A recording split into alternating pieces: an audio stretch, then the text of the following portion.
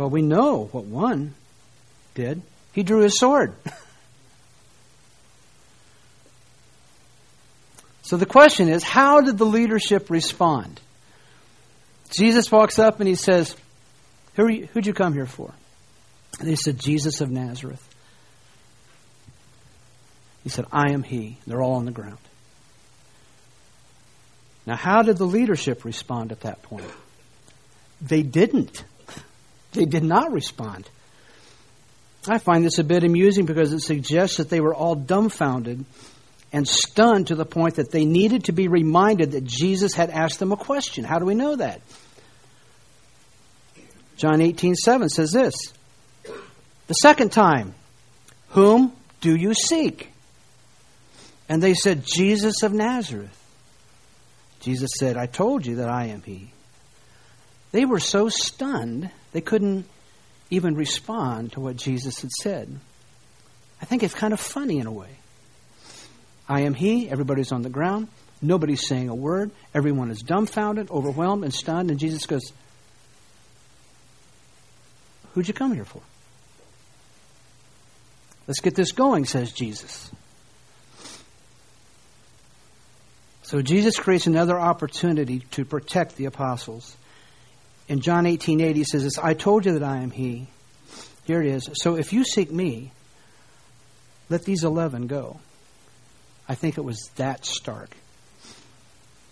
There's 800 people on the ground. I don't think they've gotten on their feet yet. And he says, I told you I'm Jesus of Nazareth. And if it's me you're after, let these 11 go. They're the only 12 men standing. Jesus steps toward the crowd, thus placing some space between him and himself. He invokes the name of his Father, knocks everyone over except the apostles. He commands that the soldiers leave the apostles alone. So here we see the stark division that Jesus has created. The division is between light and darkness, believers and doubters, and the saved and the lost. Just like today. The difference is between light and darkness, believers and doubters, and those who are saved and those who are lost. Same division. On the side of the lost, and there are hundreds of them, many things united them. There's a reason those particular 800 or 700 people were there. Those particular people. And why were they there together? Well, there were things that united them. This is what united them. Politics. Wealth. Friendships. Ambitions. Dreams. Power and prestige. Now remember that Judas is with them at this point. He's in the darkness. On the other side are the saved, and there's 11 of them. Jesus, of course, is God. And there is only one thing that united them, and it was the Lord Jesus Christ. Nothing else united them now. The shift had happened. They knew to the point that they were willing to take 2 small swords and fight 600 Romans. What they have in common is Jesus Christ, and what Christ has required them to lay aside are politics, wealth, friendships, ambitions, dreams, power, and prestige.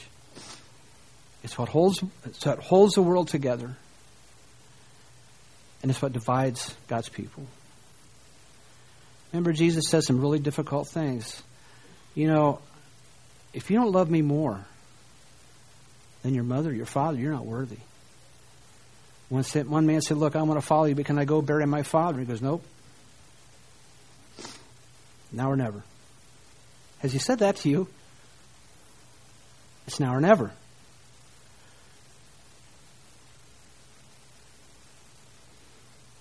So we see that he was protecting his apostles. That's point A. Point B. And they're not equal length, as you can see. So we see in Luke that during Judas's confrontation with Jesus, the apostles said, Lord, shall we strike with the sword? And we read the following in John 18:10. Then Simon Peter, having a sword, drew it and struck the high priest's servant and cut off his ear. So what was at stake here? Jesus is witnessing this. Lord, shall we draw our swords? One account says, This account says something happened before the What was at stake here as far as Jesus was concerned? Everything was at stake here. Everything. Peter wasn't aiming for the servant's ear. He was aiming for his throat. He was trying to kill this guy. What would have happened if Peter had killed this servant in this scenario? What do you think? Peter would have been arrested and probably executed. At which point, the statement Christ had made earlier would have been untrue. Satan was doing everything in his power to keep Jesus from going to the cross or to nullify the impact of the cross. All Satan needed was one false prophecy or one broken promise to render powerless the mission of Jesus Christ. See, Jesus could have still gone to the cross had Peter killed this guy and was taken away, because now Jesus spoke something that wasn't true, so he would have hung on the cross in vain. It wasn't that they couldn't take him to the cross. It's just that it wouldn't fulfill God's mission. Matthew 26:50 says this, And they came up and laid hands on Jesus and seized him. And behold, one of those who were with Jesus, we know this to be Peter now, stretched out his hand and drew his sword and struck the servant of the high priest and cut off his ear. And Jesus said to him, Put your sword back into its place, for all who take the sword will perish by the sword.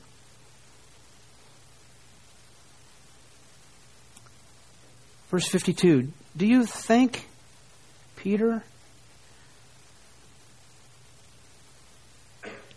that I cannot appeal to my Father? And he will at once send me more than 12 legions of angels? Now, earlier we learned that a cohort of soldiers equals 600 men. A legion equals 6,000. Jesus is making a very powerful statement here. Do you think that I cannot appeal to my Father, and he will at once send me more than 72,000 angels?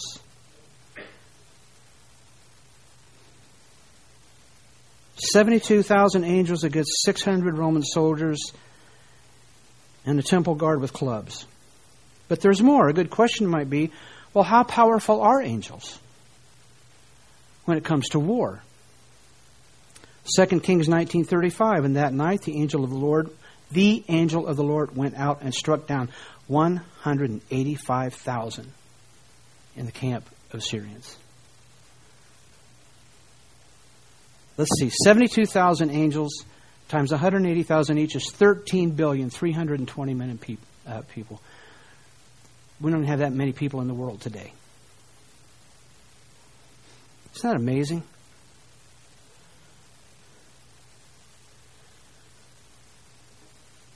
See, what Satan was trying to do is he was trying to make Jesus into a liar so that the cross wouldn't matter.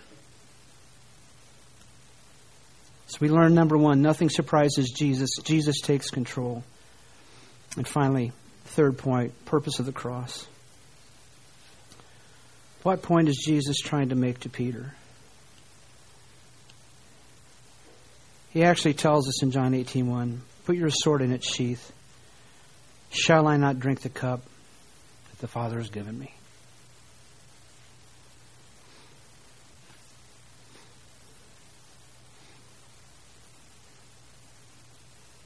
It's interesting where humanity finds its compassion landing at times, as compared to where the compassion of the Scriptures land. The cultures throughout the years has made Judas the victim. He's not the victim. He's a perpetrator. He's a betrayer. He's a murderer. He's a thief. The Bible goes through all these things. And when he had a final choice, he still chose to betray Jesus.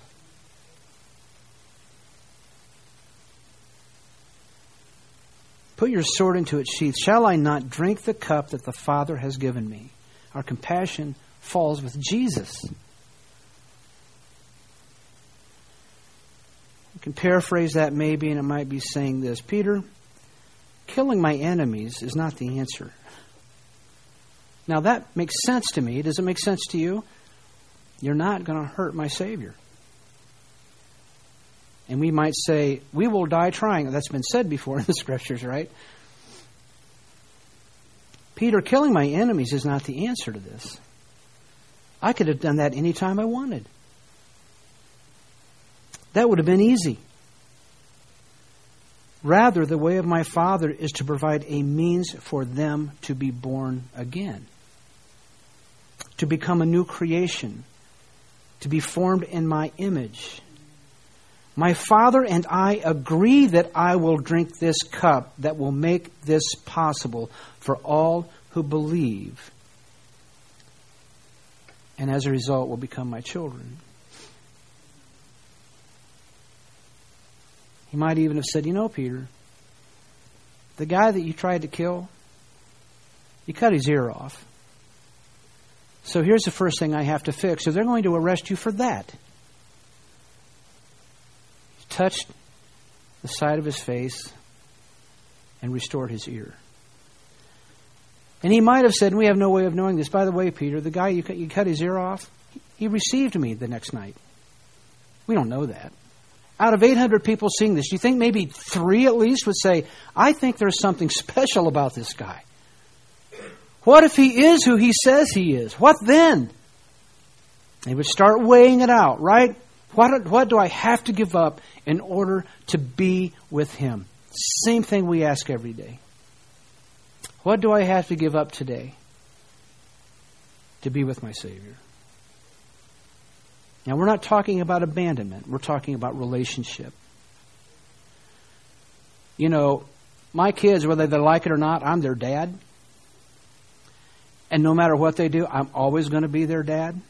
You know how they trace it? It's called DNA. They can change their name. They can change where they live. They can have plastic surgery. They can live out in the middle of nowhere. But if someone finds them and says, who's your dad? And they say, we don't know. Yeah, it's Tom Shoemate, because here's the DNA. I hate Tom Shoemate. But he's still your dad. That's what I hate.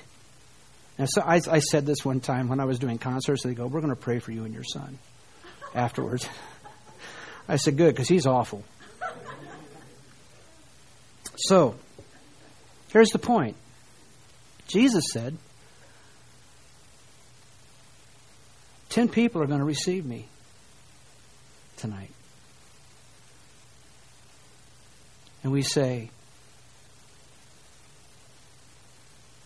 I haven't followed as closely as I should. I'm still your dad. By whose DNA? Christ's. When you receive Christ, you are a new creation.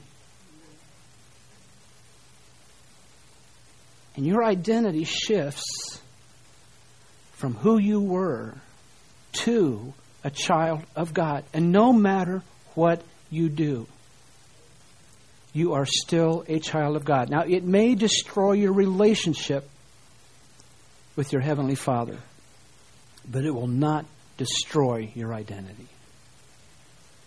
I know that's hard for some people to hear, but I'm grateful.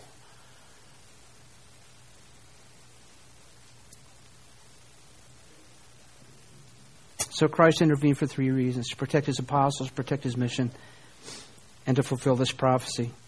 This is to fill the word that he had spoken. Of those whom you gave me, I have lost not one, even Simon Peter. I have not lost him. So that was a fulfillment of prophecy. That's another reason Simon Peter was stopped and this man was healed. It was for the cross.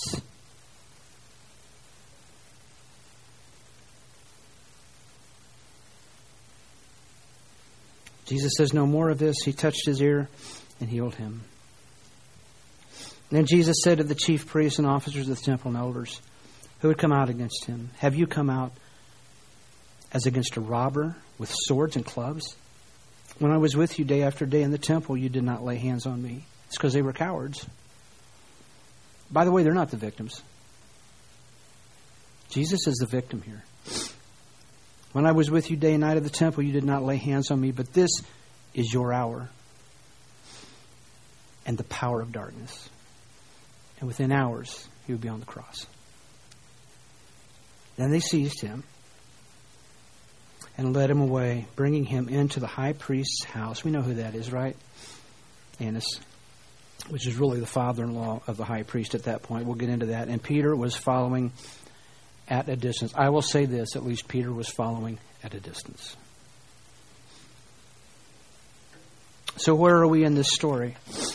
I don't know. Are you standing in the garden or are you laying down in the field?